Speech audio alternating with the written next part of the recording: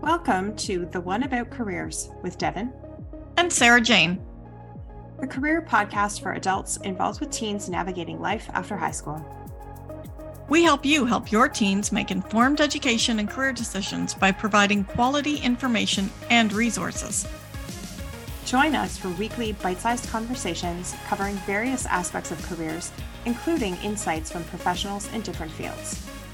New episodes available every week at theoneaboutcareers.com. All right, welcome back to the One About Careers podcast. This week, we're going to turn our attention to talking a little bit about skills.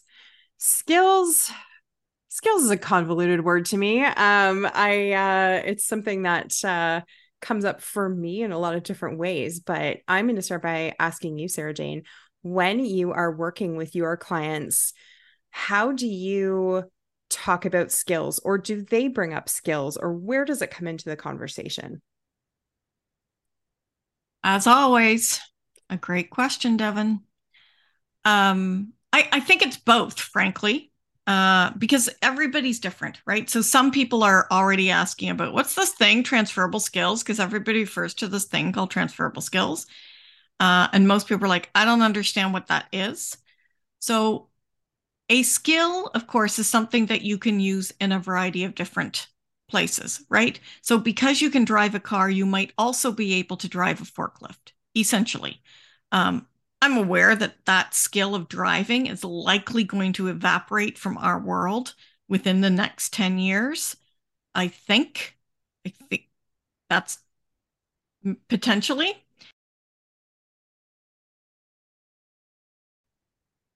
And so skills are essentially something that you can do. And some skills are relevant to work and some skills aren't. Breathing is not something we list as a transferable skill, but you do it, everywhere. Fortunately. Yeah. Hopefully. Hopefully. There are some people who seriously, anyway. I digress. So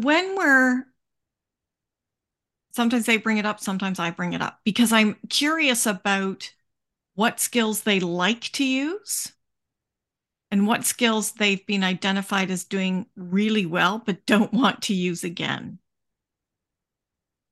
Because we don't want to focus on them. And some of us get into ruts because we got really good at some skill and we do that, but it just drives us insane. What about you?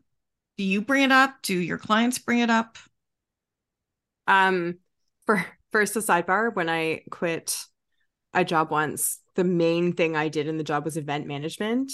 And I was extremely good at it and absolutely hated the work. And when I handed my resignation letter to my boss and she asked why, and I said, I can't. And she was like, but you're so good at it. It's very funny. Anyway,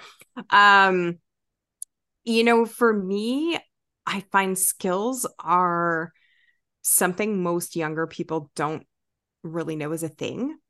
I don't know if they don't use the terminology on it. I don't know if they don't think about it. So very often when it comes up, it's usually something that gets touched on in a career assessment of some kind. And that is, I find, a great jumping off point for the conversation. And even if it's not an assessment, very often I will ask about things like, what kinds of projects do you like to do at school, or what kinds of hobbies do you have, and what do you like about doing that thing? Because I think so often they get sold this idea of the way you get to a career is by taking a certain program or going to a certain school. And I mean, that makes sense. That's how the schools sell it, take our program and become a whatever. But there's no conversation about how does that translate? What does that transition look like? And it's interesting because for years, those events that I managed were job fairs, and I worked with a lot of employers, and consistently over and over, they had the hard skills from a program that they were taking. It was part of a community college, so the programs were designed that way. But, what they found was missing were the time management skills, the organizational skills, the ability to ask for help, accountability, those kinds of things that we don't think of as skills. And yet that's the stuff that either makes or breaks your workplace. You know, you work with the person who always slacks off, they drive you crazy. It doesn't matter what degree they have or how smart they are. If they F around and do nothing, it makes your whole work a nightmare. So those skills are so critical to success on the job. And somehow they just kind of fall out of the conversation. Totally. And, you know, sometimes we talk about hard skills and soft skills, and people are like, are you talking about cotton balls or what? Yeah. You know, so I prefer the term, you know, technical skills or knowledge skills.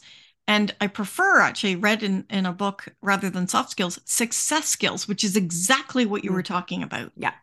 And one of the people I coached once, he'd been an executive director for the one of the YMCAs. And he said to me, you hire for attitude, you train for skill. And that just lit me right up. And when I tell my clients that, they love that because we can teach people skills. We can't necessarily teach them attitudes. One of the, you know, when we talk about growth mindset, there's a whole lot of skills in there in terms of growth mindset. How do you deal with failure? What is failure? What does that look like? And how do you deal with it? That in itself is a skill. Absolutely, it is. It absolutely is. And I find for youth, the challenge they run into is they think like, I have to have the top grades. I have to be the best performer. I have to be the high. And it puts them in this position of not knowing how to deal with failure. And that is such a key that, you know, if I'm an employer, I don't want the first time you fail to be on my watch. You know, I want you to have dealt with that. I want you to know how to communicate when you're experiencing a challenge and you don't know how to solve it. I don't want you to just make it up because that might end up being a bigger problem, right? I want you to know how to communicate to me what the issue is. And it's amazing how underrated that is. Oh, 100%. Part of that, though, also has to do with feeling safe enough. I've been in situations where someone has made a mistake because we are human. I am human. I have made mistakes as well. But they have been completely panic-stricken and paralyzed because they've done that. They think they are going to be fired. Yeah. Because they have no frame of reference. Because in an employment situation, we don't necessarily say, hey, it's okay to make mistakes. And the thing is, we are going to make mistakes. So how is that dealt with? Do the employers go, hey, thanks for being honest about it and open. What's your solution? Do you have a solution? Have you thought of a solution? Where are you going with this? And so how employers react to those build, you know, those neural pathways within human brains with regards to how do I deal with a mistake at work? The other piece about skills, interestingly, is there are some, you know, there are inventories online, of course, that one can take.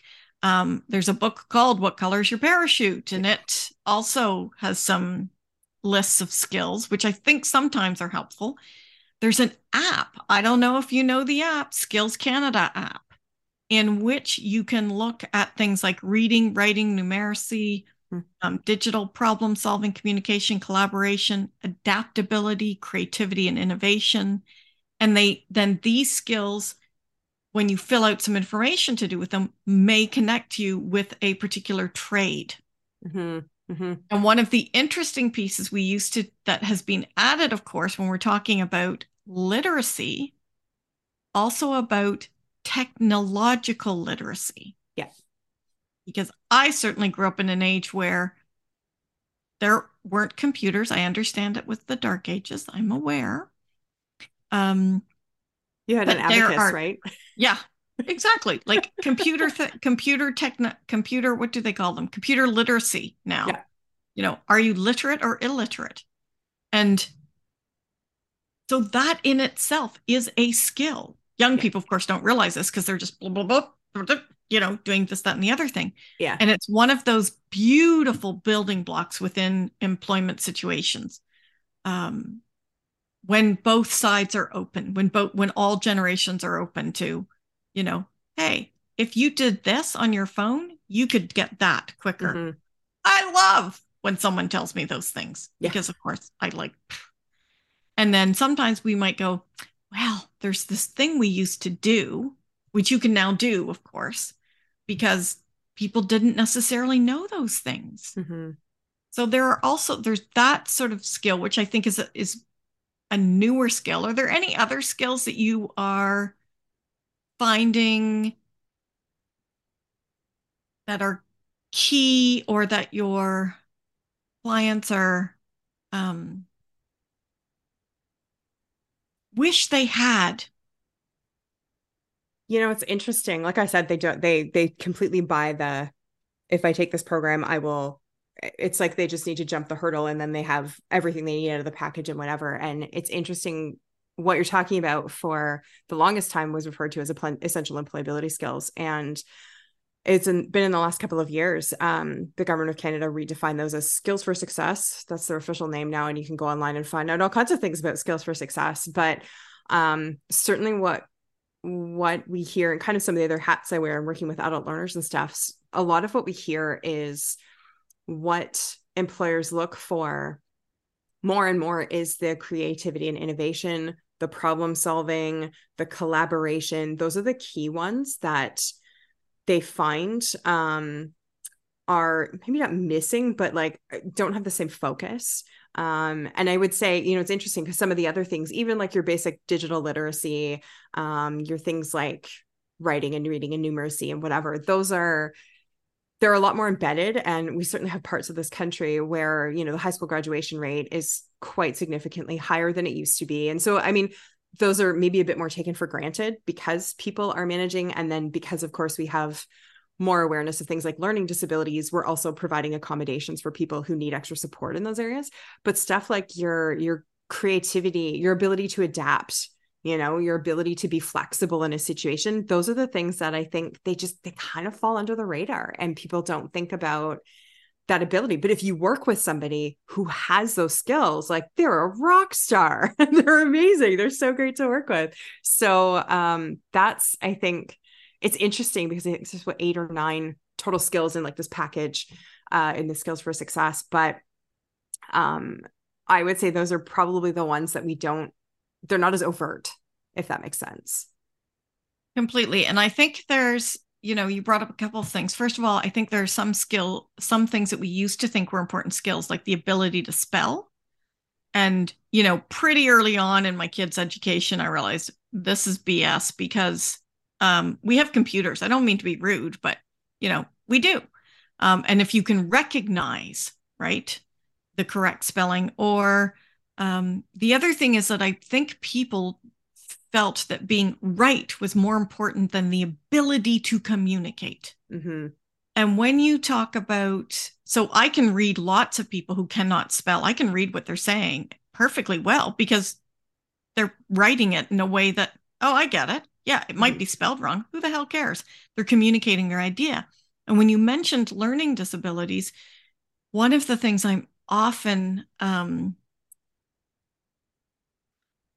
I guess, saddened by is that individuals who learn differently than supposedly what we've defined as normal don't actually have the ability to communicate with an employer with regards to how to present information to them, how they need or whatever accommodation so that they can then do the thing, whatever the thing is.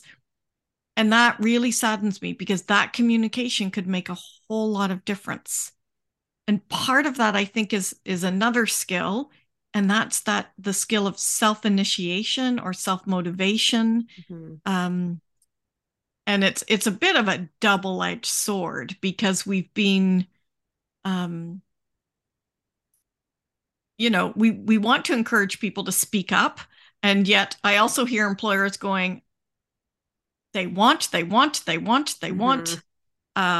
rather than understanding that we've taught them to communicate. Thank goodness we've taught them not to be sheep and just follow along blindly. Yeah. We want people to question, to really explore what's going on. Makes sense. So that's a whole other skill. It is. Yeah. And that's, I think as we get more people going through all the different routes of post-secondary education and are coming out who have learning disabilities, who have, ADHD, these kinds of things, and they've had accommodations throughout, they have a better sense of what to ask for and what that looks like. And I think employers, they'll get there, but yeah, it's definitely an interesting space we're in right now because, I think there's this awareness of skills, but we don't necessarily put the terms on defining them. And yeah, there's so many different things going into it. So